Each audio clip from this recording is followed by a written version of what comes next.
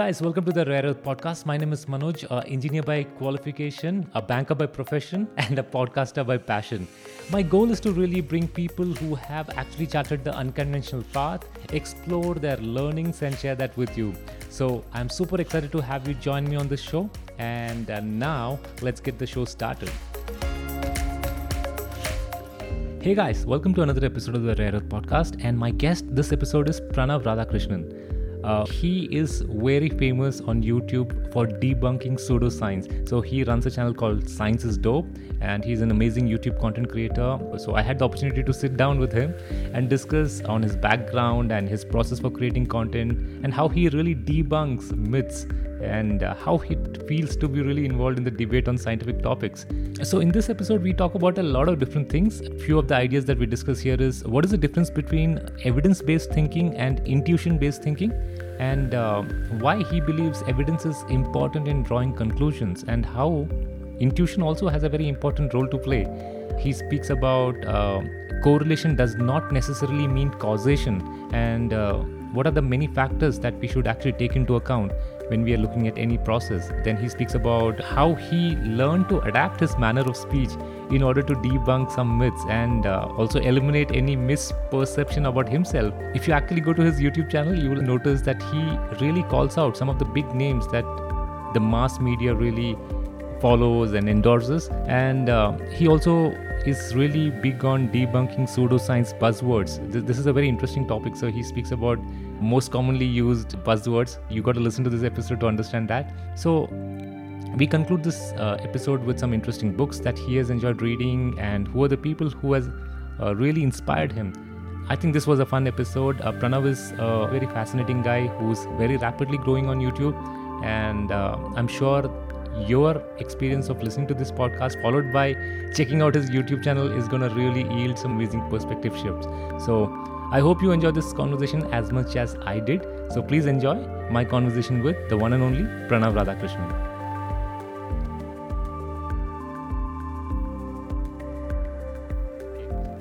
On that note, so Pranav, welcome to the show. Really very delighted to have you on the Rare Earth podcast, and I discovered you in a very interesting way, which I will speak about. But yeah, welcome to the show, man.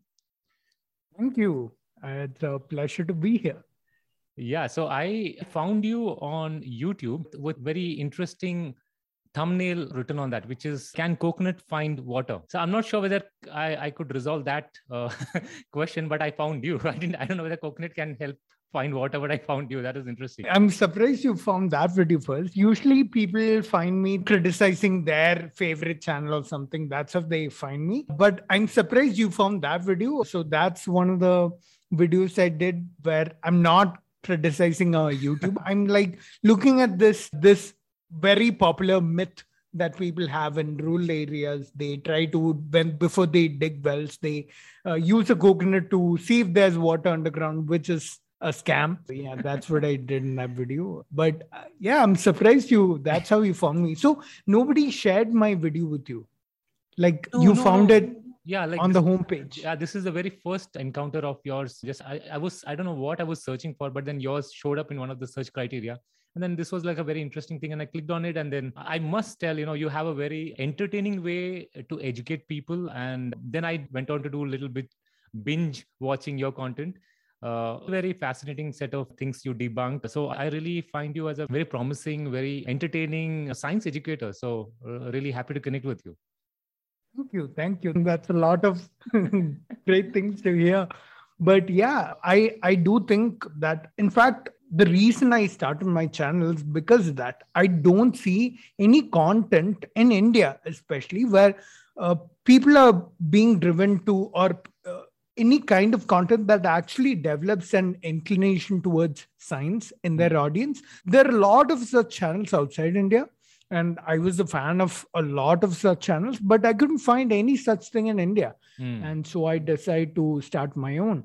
And although the direction I'm taking right now is debunking pseudoscience, I want to try and gear myself towards making content that is more focused on pure science, just pure science, because there are a lot of stories you can talk about presented in video. So Yeah, that's what I'm inspired to do, and I'm glad you really like it. Yeah, yeah. I hope. And I really want to applaud because a lot of things that you do really challenges a lot of conventional authorities, people who have massive followings, people who have cult like things going on, and you really debunk the misinformation, if I may put it. You're not attacking people or anybody, you're specifically picking up the points which they make a claim of, and then you try to prove it in a very clear and simple way using rational thinking. So that's really commendable, man. Thank you. So it didn't always used to be exactly like this. I thought I'm talking about my older videos. If you look at them, you'll see that the tone in which I presented whatever I had to say was a little more offensive. Maybe I did attack the person I was criticizing a little more than I needed to. And eventually down the line, I realized that I shouldn't be doing this. If I do it, people take that one sentence I said that they didn't like, that I probably shouldn't have said, to disregard my entire video, which I don't want. So I decide to fix my tone, talk in a way that is more palatable. I'm not attacking the person, I'm attacking the idea they're presenting. And it seems to be working well. I'm getting some really positive responses, a lot more positive comments, better like ratios. The algorithm is picking up my video. You found my video and we're doing this podcast right now. So a lot of good things have been happening since then. So I want to ask you, Pranav, you have been in this YouTube content space, I think, from the year 2016.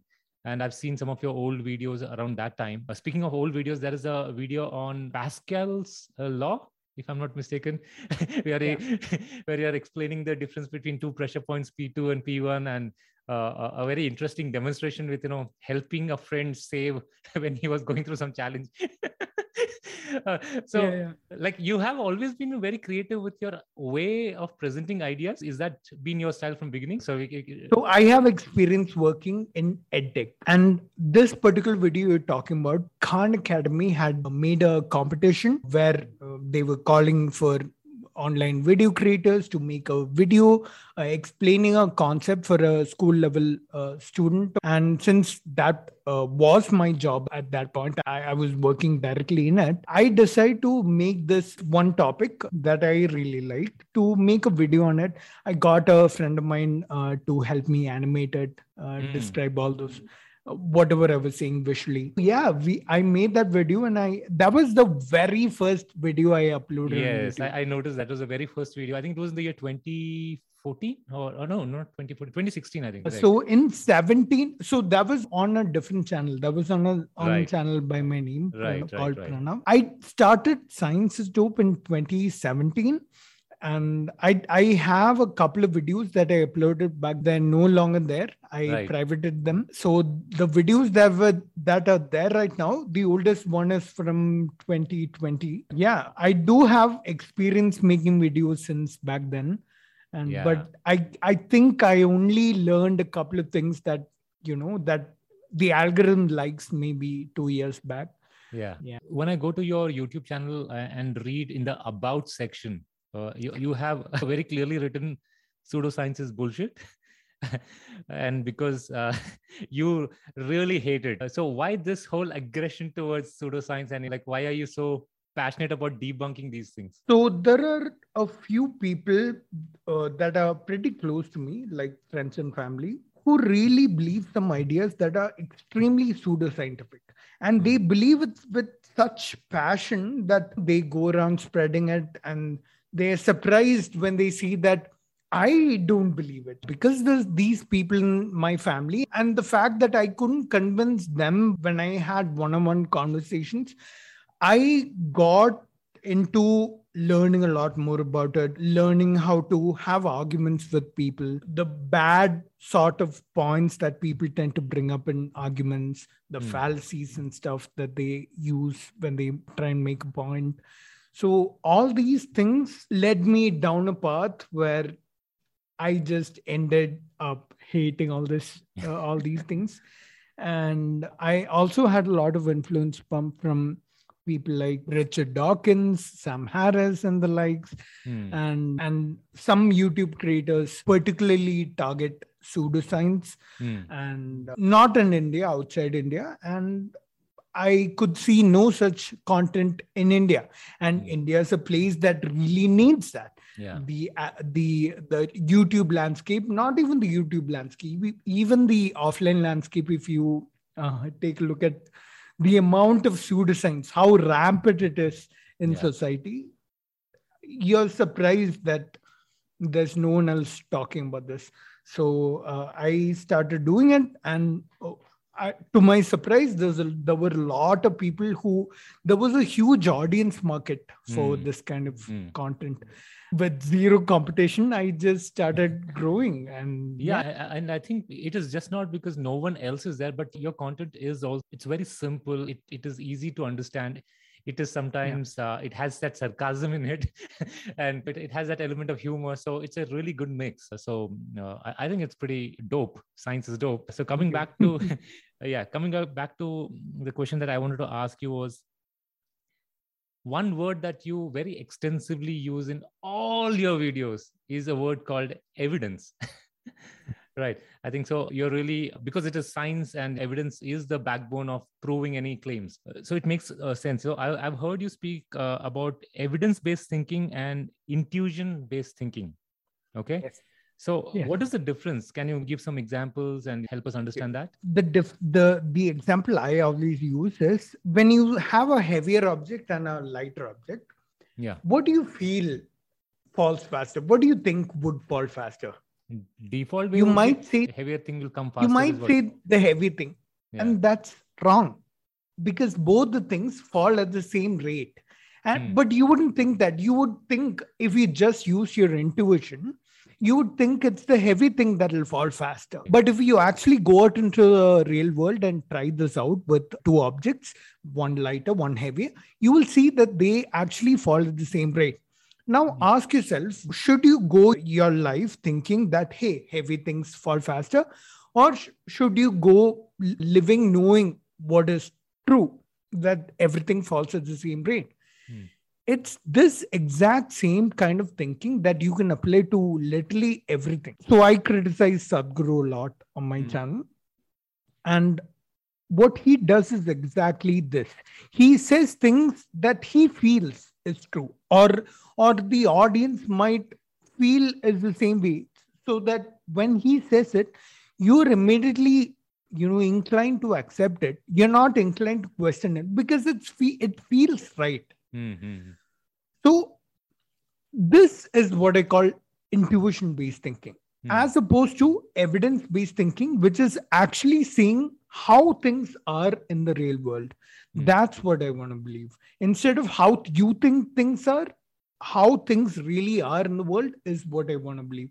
That is evidence-based thinking. And because evidence is, like you said, the backbone of science, I think it merges really well to everything else that I want to say. Yeah. So don't you think intuition has a role to play in decision making?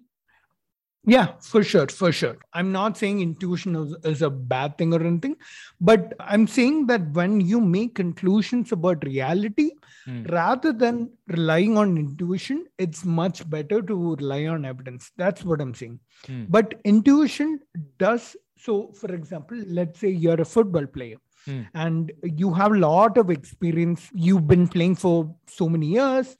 Before you pass the ball, when you're on the field, when you take a kick, when you take a corner kick or a free kick, or you pass the ball, or you take a shot, all these things are much better decisions when you rely on intuition. Because your intuition is so fine-tuned because of your experience as a football player.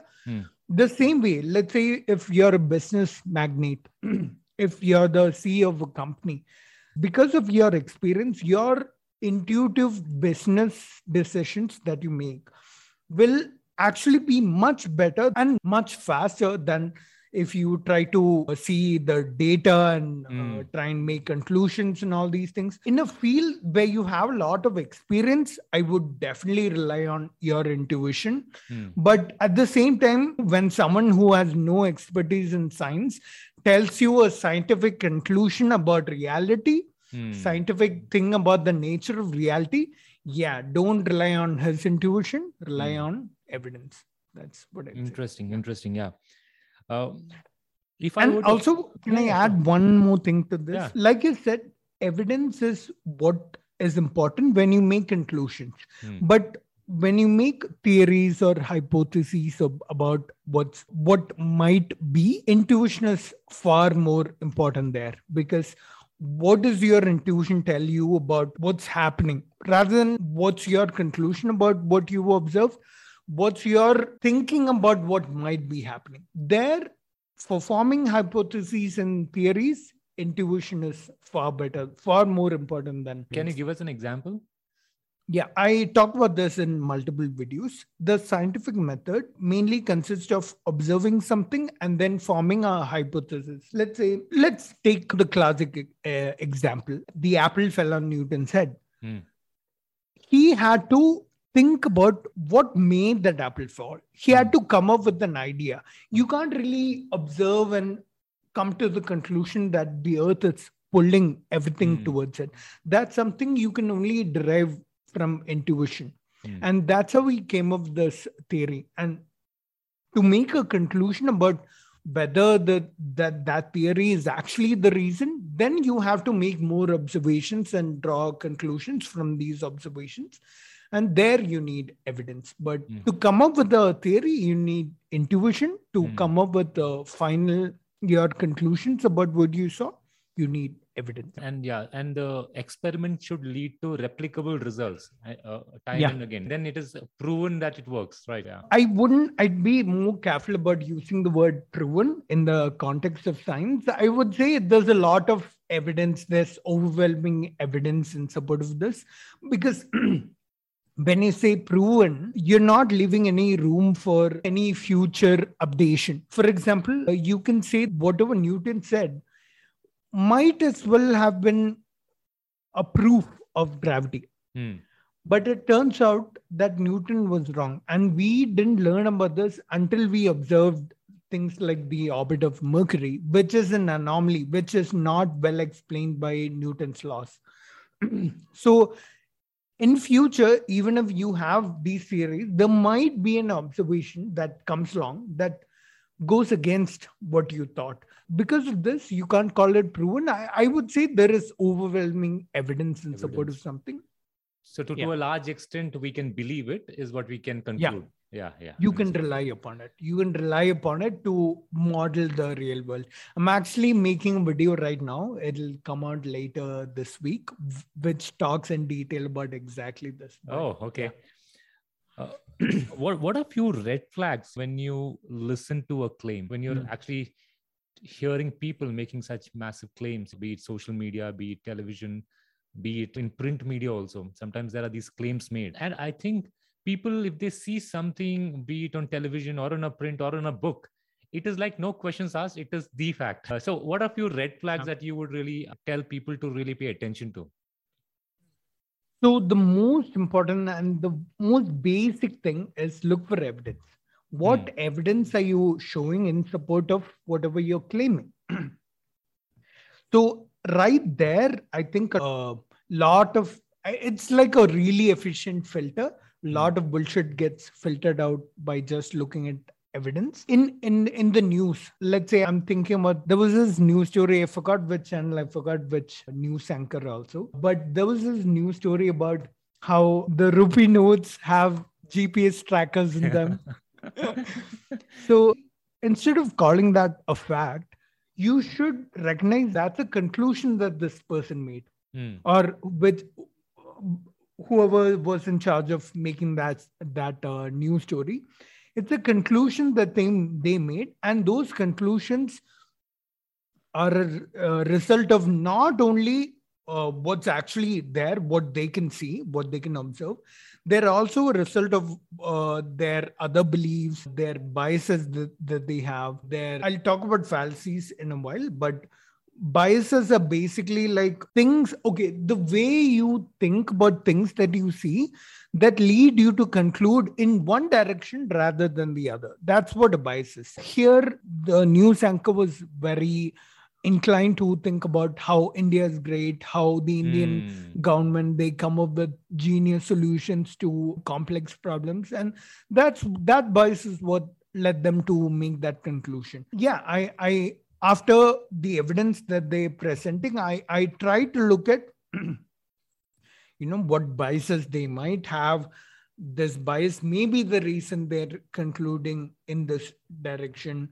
And then I also look at what fallacies they're making. One very common fallacy that people tend to make is correlation with something need not necessarily mean causation because of that thing. Could you for example, elaborate that? What do you mean by correlation need not be related to causation? Can you explain that? Yeah. Let's say you have some, skin condition or something. Let's say you have some kind of rash on your skin that doesn't go away. And you take this medicine, let's say, taking any names or anything, but let's say it's this alternative medicine. You take, let's say, 3 or 4 doses of it and the rash goes away.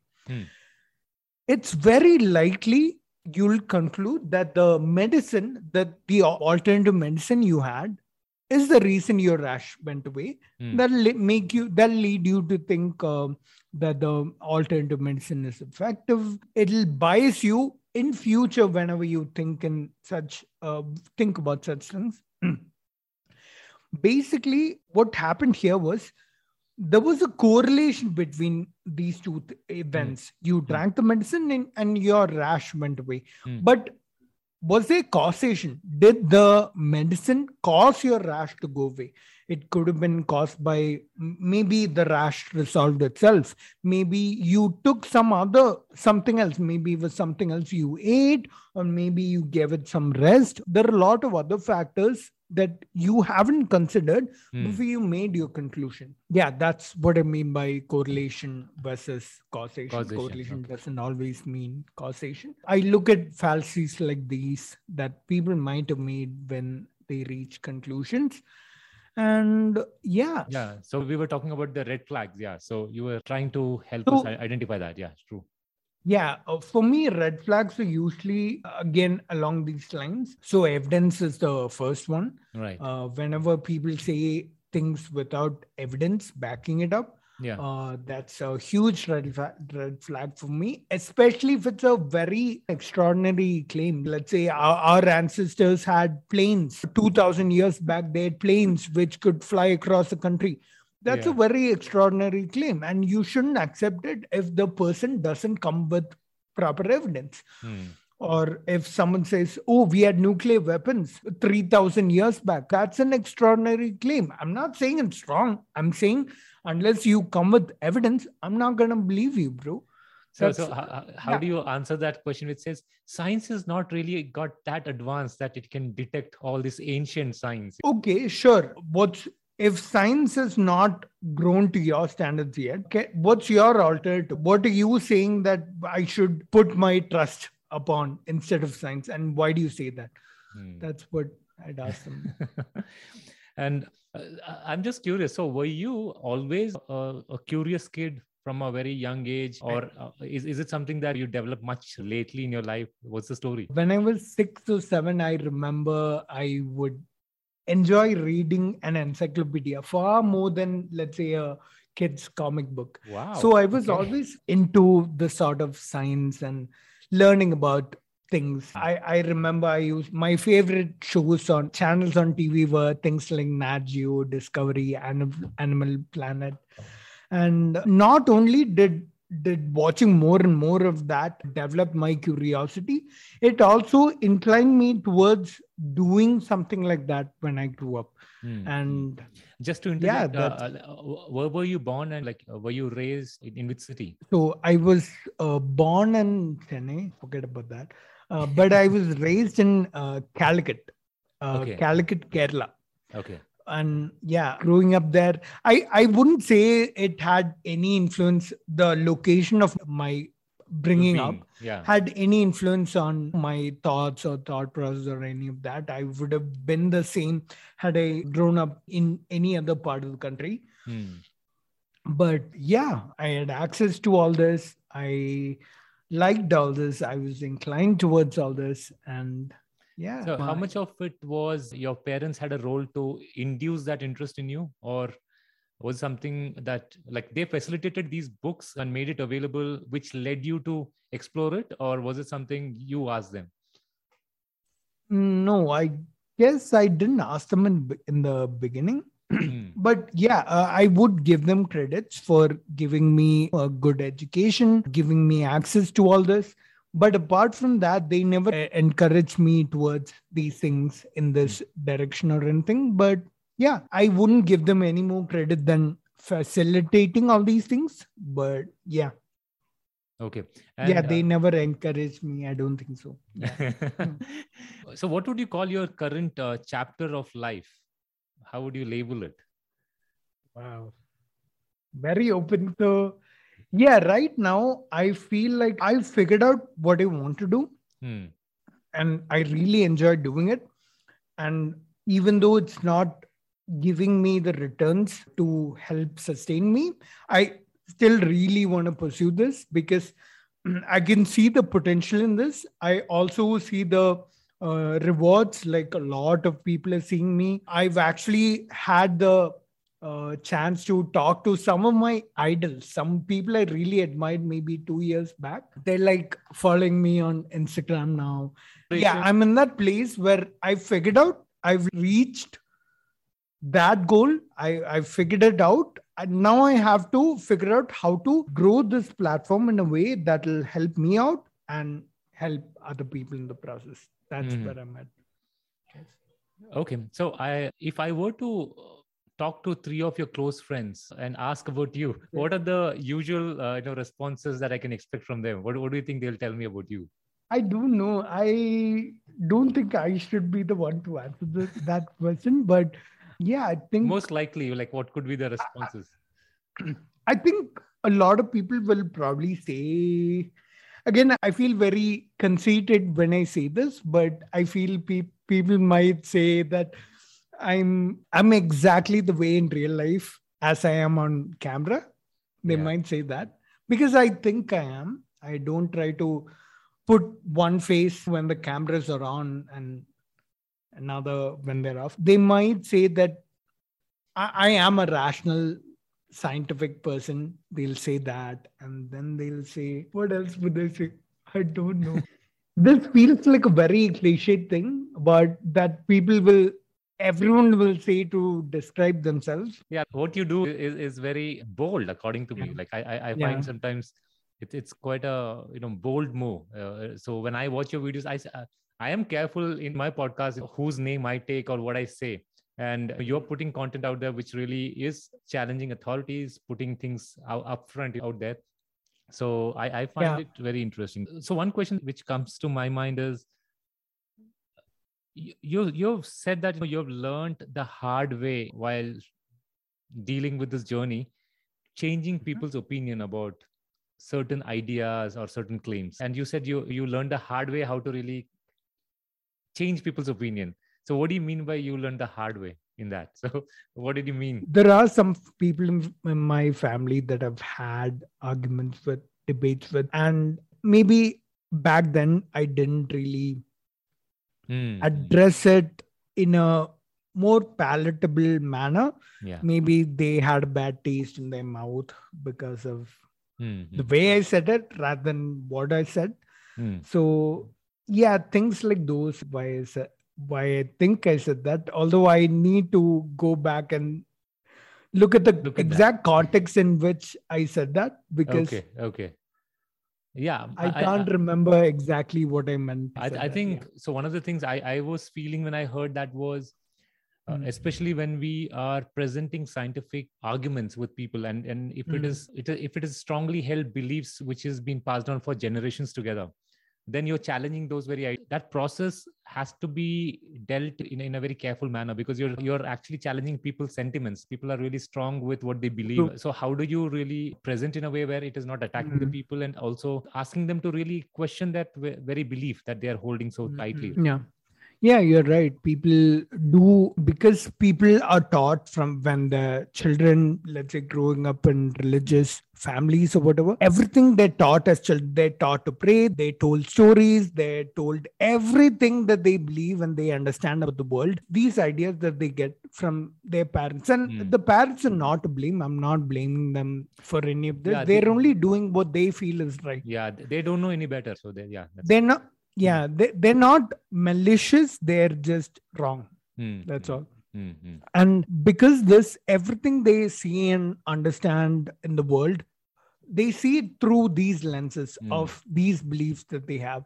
Right. And so they can grow to be very emotionally attached because of that. And when there's any attempt to change these beliefs, these core beliefs, if these beliefs are gone, everything that I've understood in life is gone. And so there is this subconscious resistance to change a belief. And so when you're faced with that sort of a situation, you should talk in a manner that, or you should try to convince them in a manner that doesn't attack these beliefs very directly. So I'm saying all this in my next video. There is one video of yours which I thoroughly enjoyed, and I watched that this morning, and that was the pseudoscience buzzwords. And you presented them telling that, hey, you got to get good with these buzzwords because you got to sound smart, you got to sound sciencey, and you can sound, oh yeah, you know your stuff, what you're speaking about. So I definitely want to touch upon those buzzwords that you presented. And then once you are exposed to an idea, you can't undo or unsee it, right? So what you've done with those buzzwords are, as soon as you have educated us with those buzzwords, now when you listen to personalities talk about these buzzwords, oh, okay, I got you. I see what you did there. So that's interesting. So would you like to speak about these buzzwords? Yeah, sure. Yes. It's vibration, frequency, dimension. Dimension remix was tremendous, man. I really enjoyed that work of yours. So that was shared that song with me, and I asked him, hey, can I use it in my next video? And he was like, yeah, sure, why not? So I really like the song when I first you used it very aptly. So let's start with dimension. Yeah. So where can people use dimension, and what does it convey? So generally the word dimension refers to, let's say, a measurement of, let's say, a length or width of something. That's where we use it in science and physics. So you can also use it as the unit of something. Let's say the speed of something is kilometers per hour. You can say there is a dimension of length, which is kilometers, and a dimension of time, which is the divided by hour part of it. You can call these things, and also you can say, let's say if there are coordinate axes, 3 axes, X, Y, and Z axes, you can say there are 3 dimensions. So these are the areas in which you'd use that word in science, but you can literally use it anywhere if you're someone like Sadhguru. But I think in colloquially, the word dimension does have that sort of a connotation. I'm familiar with that too, but nobody ever uses it the way Sadhguru does. The reason I point him out especially is because he also used a lot of scientific or a lot of science to try and back up what he says. And if you don't look at it carefully or scrutinize what he's actually saying, then you'll think it's genuine, it's legit science, when it's almost always pseudoscience. There is this famous book called The Secret, which speaks about the law of attraction, which was very heavily endorsed, and people very strongly believe by that book and what it does. And in the context of that, you had mentioned about survivorship bias. Okay, I would like you to really open up a little bit about that and share what it means in the context of that. During the World War, there was a jet plane, that bomber or something, an aircraft, which the ones that actually came back and landed, returned after warfare and landed, they were damaged in some parts. Let's say the rudder or the wing or some part of the plane was damaged a little bit. And people decided, okay, hey, the wing is what's getting damaged. Hey, the rudder, the tail is what's getting damaged. Let's try and fortify it by putting more strong armored, some different material in those parts. And there was this one guy, I forgot his name. There was this one guy who came and said, you know what? You put that armor on every other part of the plane. Because the reason is you're actually looking at only the planes that came back. You're looking at only the planes that were damaged in the wing and the tail. So your conclusion shouldn't be, hey, you should try and protect these parts. Your conclusion should be that the planes can take some damage in these parts and still survive and come back. So every other part is what is crucial. It's not the wing and the tail. So this is what survivorship bias is. You're looking at only the surviving samples. In this case, the planes that came back. And you're biased to think that, hey, these are the things. You're biased to conclude that you should fortify these parts of the plane when your conclusion should be if you should fortify everything else. Yeah. And so in the context of law of attraction, could you explain that? Yeah. Exactly. There are people like Will Smith, Arnold Schwarzenegger, people like Oprah Winfrey. They're all successful and they attribute their success to the law of attraction. Now, instead of thinking that, hey, believing in or acting according to the law of attraction will get you success of these people, you should think of it as, hey, these people are successful and they use the law of attraction. There are so many other people who would have used the law of attraction but never found success. So they were successful despite using the law of attraction, not because of it.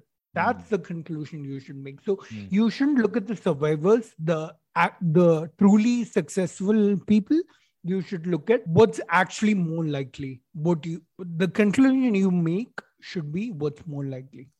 Yeah. So the sample size that, which gets propagated everywhere would be the winners. And there is a whole, maybe 80-90% of failure rates, which never gets discussed. Yeah. I feel that sample is completely ignored, right? Yep. It is. Yeah. Please continue. Yeah. I was saying so it's almost always the case. There was another video. I'll point the audience to one more video. This channel called Veritasium. He did a video. Veritasium. Okay. Veritasium. He did a video on survivorship bias, and that's a really good video. I'll point you to that video. So when you see successful people, you shouldn't look at what they say made them successful. You should look at what they're doing that's making them successful. And so we were going back to the buzzword, which is vibration and frequency, right? Yeah. The law of attraction uses these words, vibration and frequency, to say that, hey, whatever positive vibration you're putting out into the world, that's what you're attracting. That's what the world will give back to you. So if you want lots of money, you should project the idea that you're already rich. So the universe will reward you with money. So they use vibration in the sense that it's a certain quality, like in this case, being rich or being very knowledgeable or having a lot of fans or followers, whatever. They use the word vibration to describe having a certain quality like that. So Pranav, as a follow-up, just playing devil's advocate, if I were to psych myself up thinking that, hey, I'm already rich, will it develop those qualities in me which will mimic somebody who's successful, and then I will crack the opportunities, I will get the possible business deals, and then obviously I have attracted success? Wouldn't that be a case to that's a good question you asked, and I'm glad you asked that. So having a certain mindset, having that way of thinking in mind will subconsciously help you act in a certain way, which will help you grow your whatever, your business or your brand or whatever. But it's not the universe rewarding you with these things because you thought of certain things. You're attracting nothing towards yourself. You're only changing your own actions, and that's being done by influencing your subconscious mind. I would suggest books like The Power of Your Subconscious, or even Habits. What is that book? Atomic Habits by James Clear. Yeah, that's a good book to read. And that doesn't do all this law of attraction bullshit, but it does talk about influencing your subconscious mind to influence your habits and end up acting a certain way and end up bringing success towards yourself through your actions, not through some vibration or frequency. Yeah, right. I think in James Clear's approach, it's very interesting because now when you are speaking positively, I am successful, I am healthy, I am fit, whatever, and you are not following it up with action, your mind actually knows that you're lying to yourself. What are you telling? You're like, I'm doing this, I'm doing that, but you're not doing anything. Whereas in habits, you earn your own self-belief with small acts of commitment to that very act. So you do 10 push-ups. Then the next day you do 10 push-ups. Then you can say, I am healthy, I'm fit. Yes, because you're backing up with some kind of action. So it makes sense to the mind also, I think. Yep. I really like that book. In fact, that's what helped me be more productive on this YouTube journey. In the early days of my channel, I remember acting every single day, creating a routine for myself. And all that was influenced by the book. Wonderful. Okay. Yeah. And then, so we'll not touch all the words, but one you had was quantum. And we see quantum. This word thrown around in so many contexts: quantum physics, quantum leap, quantum, I don't know what. So can you share about quantum? Yeah. So quantum physics or quantum mechanics, quantum electrodynamics, all these are branches of physics that try to describe the very small, the atomic level of things. So the thing is, because they don't talk about the world we're familiar with, they talk about what's really small, really tiny things that we can't see. It's not very intuitive. It's very hard to understand. So there are many famous quotes. If you think you understand quantum mechanics, you probably don't. There's some famous physicist who said that. Yeah. So because quantum mechanics is something very hard to understand, these pseudoscientists hijack that word quantum to, because this legit physics is difficult to understand. If I use that same word to describe what I'm saying, that'll give this, not only will it give it more gravity, more weight as something seemingly scientific, it also gives a reason for its complexity and difficulty to understand. It's quantum. It's meant to be. It's something like that. It's hard to understand. It's hard to explain. So, there are people like B.M. Hegde who support the notion of quantum healing. This guy Deepak Chopra talks about quantum consciousness, and all that is bullshit. I've seen that conversation where Sam Harris confronts him straight in an auditorium full of people. So that was very interesting debate. Yeah. So when an audience does not understand a subject and then you add another layer of complexity with using words like quantum, then obviously the audience thinks that they are not really good enough to understand the complexity. So they have to accept or submit to whatever is being made as a claim. Yep. It gives this aura of, he knows what he's talking about because he's saying something that I don't understand. I better, listen to what he's saying. So, that tends to happen with words like these. Yeah. So I think those are some interesting aspects we touched on. I didn't want to really specifically go into every detail because you have put a lot of stuff out on YouTube, which people definitely must go check it out. I think Pranav has done a tremendous job there. So if you're listening, you should definitely go to Science is Dope and check out these detailed videos he has done on different subjects. But now we will move to the segment, which is called the rapid fire round. And the questions will be rapid, but you can take your time to answer them. Okay. Maybe before we move to rapid fire, I'll ask a few things maybe which could point people to really learn more about some of the things that you were interested in. I'd like to know what are some of the books that have shaped your thinking the most? Any specific takeaways that you remember and specific books that you would like to share? So I would definitely recommend all of Carl Sagan's books.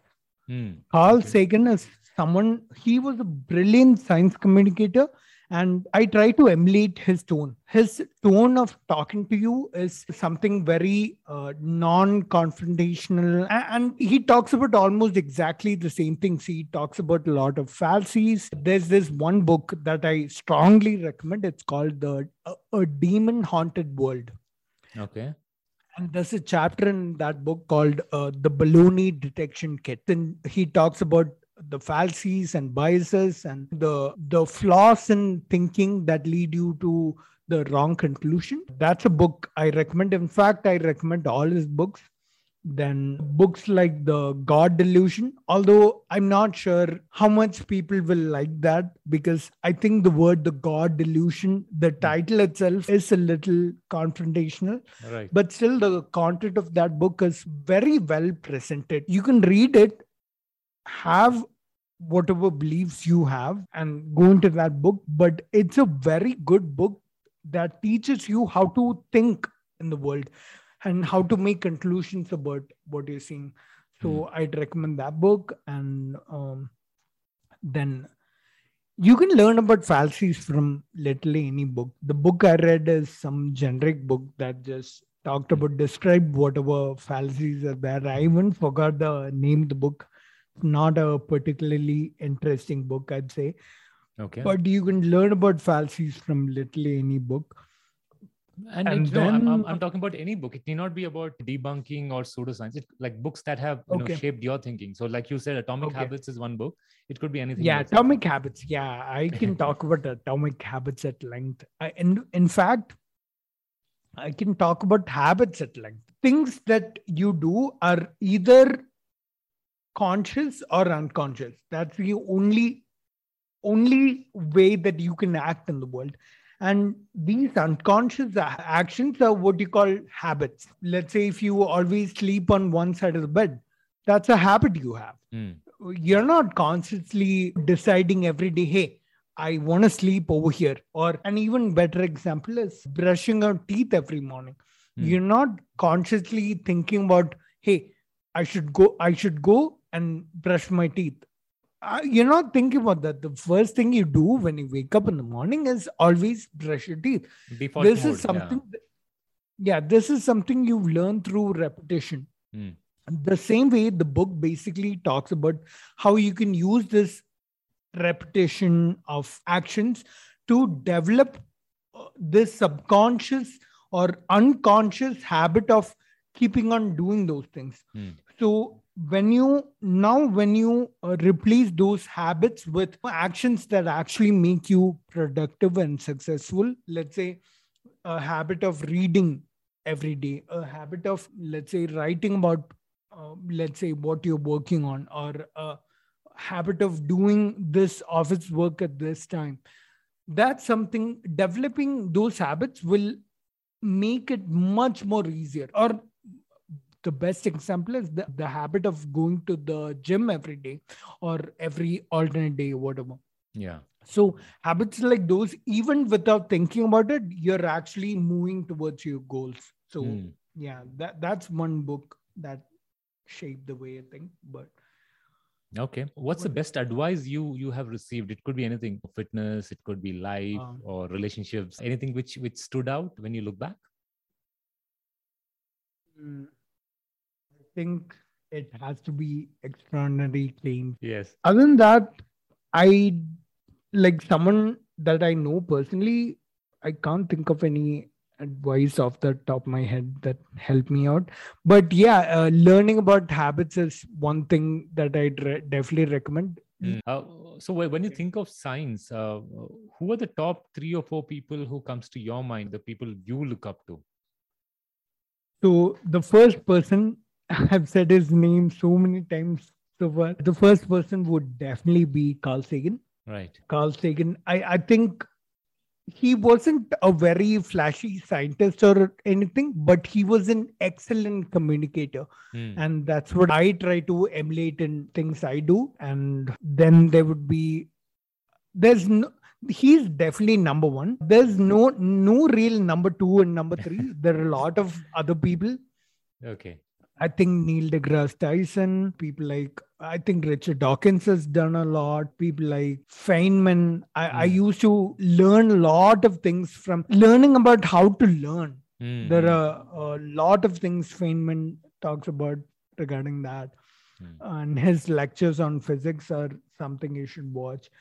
Then I think I really look up to people like Newton and Einstein because they made some monumental changes about the way I think or the way everyone thought about the world.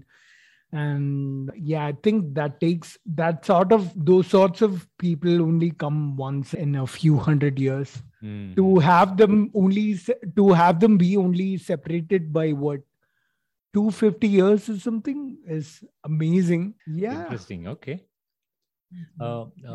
Is there any favorite stories about pseudoscience which stands out in your experience? Oh, yeah, there is. So I think the people listening will also like this. I'll talk about the time when I fell for pseudoscience. So there's this idea of stock market analysis. Okay. I'm not talking about reading the newspaper and seeing how companies are doing, how they're budgeting, what sort of profits they're getting. All that is very legitimate. All that is, you should use those to make your decisions about on the stock market, whether you're buying or selling or whatever. But there's this one fringe idea where you look at the shape of the graph. The graph looks like the head and shoulders. There is a high peak and there are two smaller peaks on either side that looks like head and shoulders. Hey, this means the graph is about to spike or go up massively. Or maybe the graph has this shape. It's going down, then going up, and then going down. Like there is this support level. There's all these terminologies. That's what I'm talking about. You can never use the way the graph has behaved in the past to make decisions or to make conclusions about how the graph is going to behave in the future. I used to do that a couple of years back, but now I know it's complete bullshit. But there are a lot of people still peddling ideas like these. So yeah, pseudoscience is not always religious or from culture or whatever. There is sense like this too. Yeah. Okay, interesting. And are there any specific documentaries or videos or movies that you have enjoyed and you think people will benefit watching? Cosmos, definitely. The new Cosmos, because I remember I was really emotional watching that. Yeah, I definitely recommend that. That'll make you a lot more scientifically inclined when you watch that. Then I'd say a lot of David Attenborough's nature documentaries. Okay, how do you spell his second name? David Attenborough. Okay. Adenborough. Okay. Attenborough. Okay. Yeah. All right. I hope not a problem. Then there is this one docu-series, I think, called Enemies of Reason by Richard Dawkins. There he specifically targets ideas and organizations and or even schools of medicine like homeopathy or things like that try to fool people and scam them and get their money. Basically, he targets pseudoscientific and superstitious ideas in that documentary. It's called Enemies of Reason. I'd recommend that too. Okay, sure. That's not on religion. It's on pseudoscience. Okay. Yeah. All right. Thank you. Those are some good recommendations. Yeah. Before we move to the rapid fire, one last question in this segment. Was there any strong beliefs that you held a couple of years ago and now you have a completely different opinion about it? So the stock market thing is definitely one of them. Okay. There are couple more. So religion would definitely be another one. What else? So, what was your belief about religion previously, and what has changed now? Yeah, I used to be a believer. I used to, let's say, before maybe 10, 12 years back, I used to be a proper believer. I still remember, like, before my board exams, I'd go to a temple like that previous evening and I'd pray for good marks. Now I know all that shit was completely pointless. I would have done better if I'd actually studied during that. Yeah. I think some political beliefs that I used to have. I used to be a little skeptical, or you could say a little, I wouldn't say anti-feminism, but against feminism. And I used to believe in a lot of right-wing ideologies. But then I realized that ideas like feminism were misrepresented to me. The picture that I have when you say feminism is the worst possible examples of feminism, which is people who have ideas like hating men. If women were global leaders, the world would be a much better place. So those are like the worst examples of feminism. Those are the bad feminists. You shouldn't use them as your understanding of what feminism is. So I think, when I learned that and when I figured out, okay, it's been shown to me wrongly before this, and that's what led to me making the wrong conclusions. I think those are some things where I changed my mind. And okay, all right, thank you for that. With that, we'll move on to rapid fire questions. Are you ready? Awesome. Yep. So the first question, okay, so what is something new happening in your life right now? I think the channel and getting a new team. I recently put out a post to hire people to help me with work. So I'm really excited to see the kind of videos, the projects I start doing in the coming months. Okay. So what's new that's happening? I'd say definitely the things happening in the channel. There are a couple of new things there. And then personally also, in life, I've made some really good close friends recently that I think are really important to me. And I've also been training a lot physically also. So I do powerlifting. I don't do bodybuilding. So I found a very good powerlifting gym and doing all that. Wonderful. Okay. I like it. Yeah. I would say my mental health is in a very good place right now. Yeah. Okay. That's awesome. In which subject were you best at school? Math. Okay. Math, probably. Math and then science. Yeah. So science, I'm not surprised, but But science is what I liked way more. Right. Physics especially. Yeah. If you could live anywhere in the world, where would that be? I'd say one of the Nordic countries, maybe Sweden, Norway or something. Why is that? I've always wanted to see so there's something called Aurora Borealis. Do you know what that is? No. So they call the Northern Lights. If you go to the North Pole, so the Earth's magnetic field is stronger towards the poles. And if you go here, the charges coming from the sun, since the magnetic field is stronger here, the charges end up interacting with the atmosphere here and producing all these lights, which you can only see these parts of the world. So I want to really see that. But visit to these countries will do that. But I want to live there because if you look at the people there, I think their ideologies, they're all mostly atheists. They're all happy. If you look at any world happiness index charts, it's always these countries. I want to experience that, I guess. So, Okay. And I like the climate there. I like colder climates more than warmer climates. So okay, very valid points. Okay. What is the first thing you notice about someone when you meet them?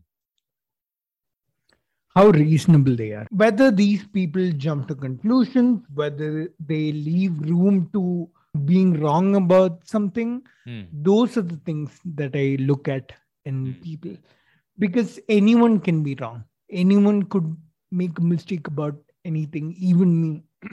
Yeah.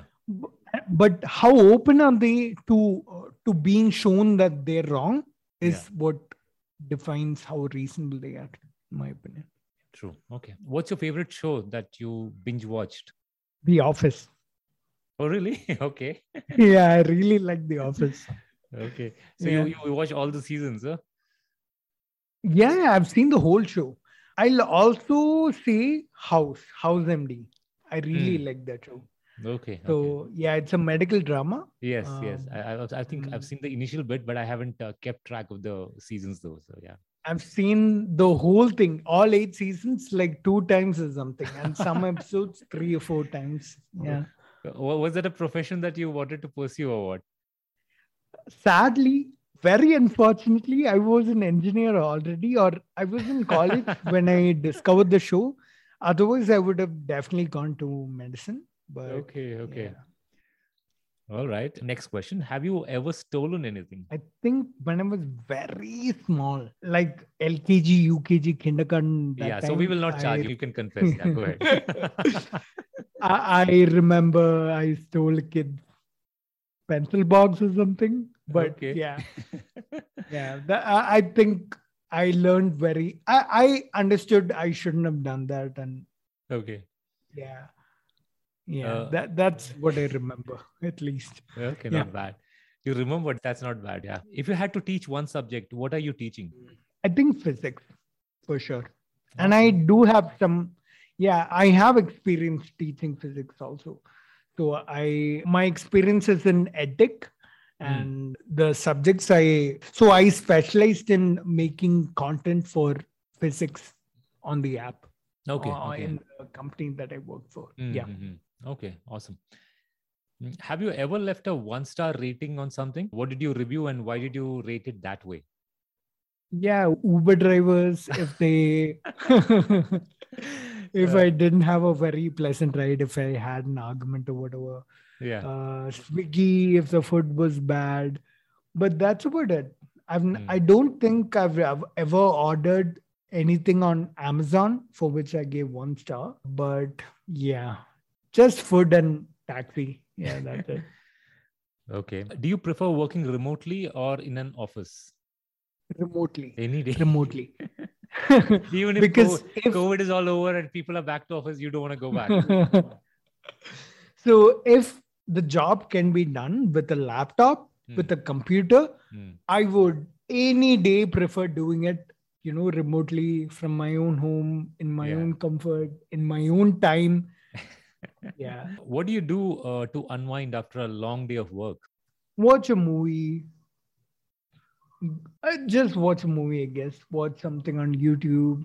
Okay. Just kind of chill and watch something. Okay. Yeah, chill and watch. What is something that you have done in your life that no one would expect? Yeah, I think this YouTube channel is my, proudest achievement. Yeah. But that's not something people don't know. No, but then it is about people not expecting you to do. Would you consider YouTube as something people wouldn't have expected you to do? No, that's where that's where most people know me from. I guess maybe I scored really well in my boards. I scored really well. I really good ranks in my entrance exams. Okay. So if you count that, yeah. Good. Yeah, absolutely. Why not? Yeah, because people sometimes don't have belief that you will be scoring, right? Yeah, so I did really well academically. So okay. That counts. Yeah. Oh! I did really well in school, but I'm a person who talks completely against conventional education. I did well despite the schools, but I think the schools are a bad thing. The way it is right now, the way the system of education is right now, I think it's a bad thing. But yeah. So even though you did well in the system, you do not support the ideas of education, right? So the current way of education. Yeah. Okay. Yeah. If you're banned from the internet for 2 straight months, what are some things you will be doing? Probably travel probably learn while traveling, probably spend some time with family, Hmm. figure out, just fix some relationships Hmm. that I have personally with people that I may not have paid Hmm. enough attention to last couple of months, maybe. Hmm. Yeah, that's what I do. Have you done any solo travel just like that? Like, have you Yeah, done yeah, that? I have. I've gone to Meghalaya once alone. Okay. Mm-hmm. I Oh, really enjoyed that.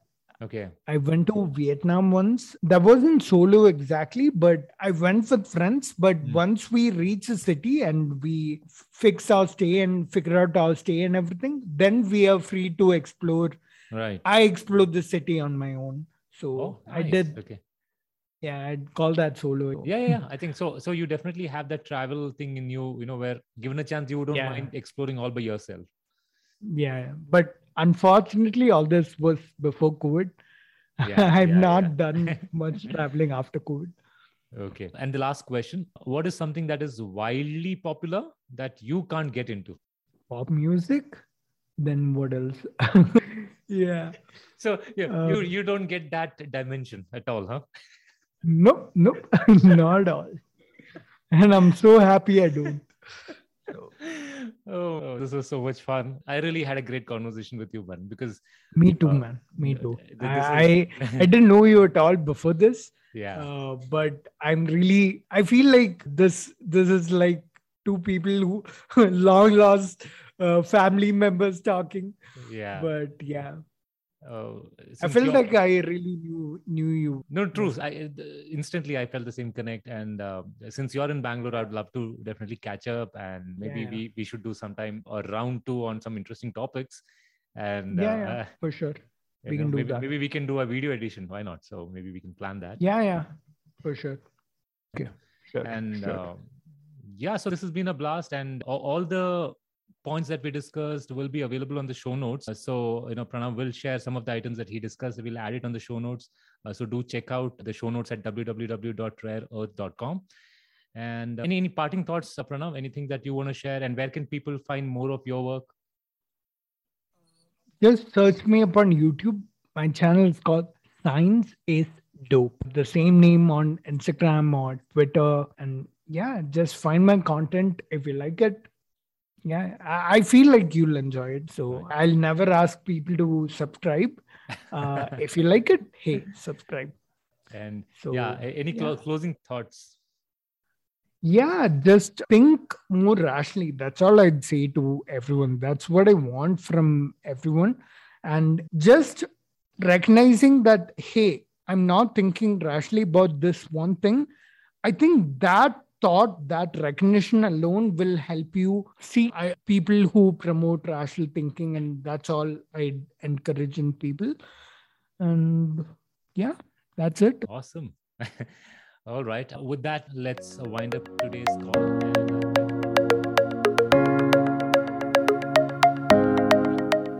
I hope you enjoyed the show.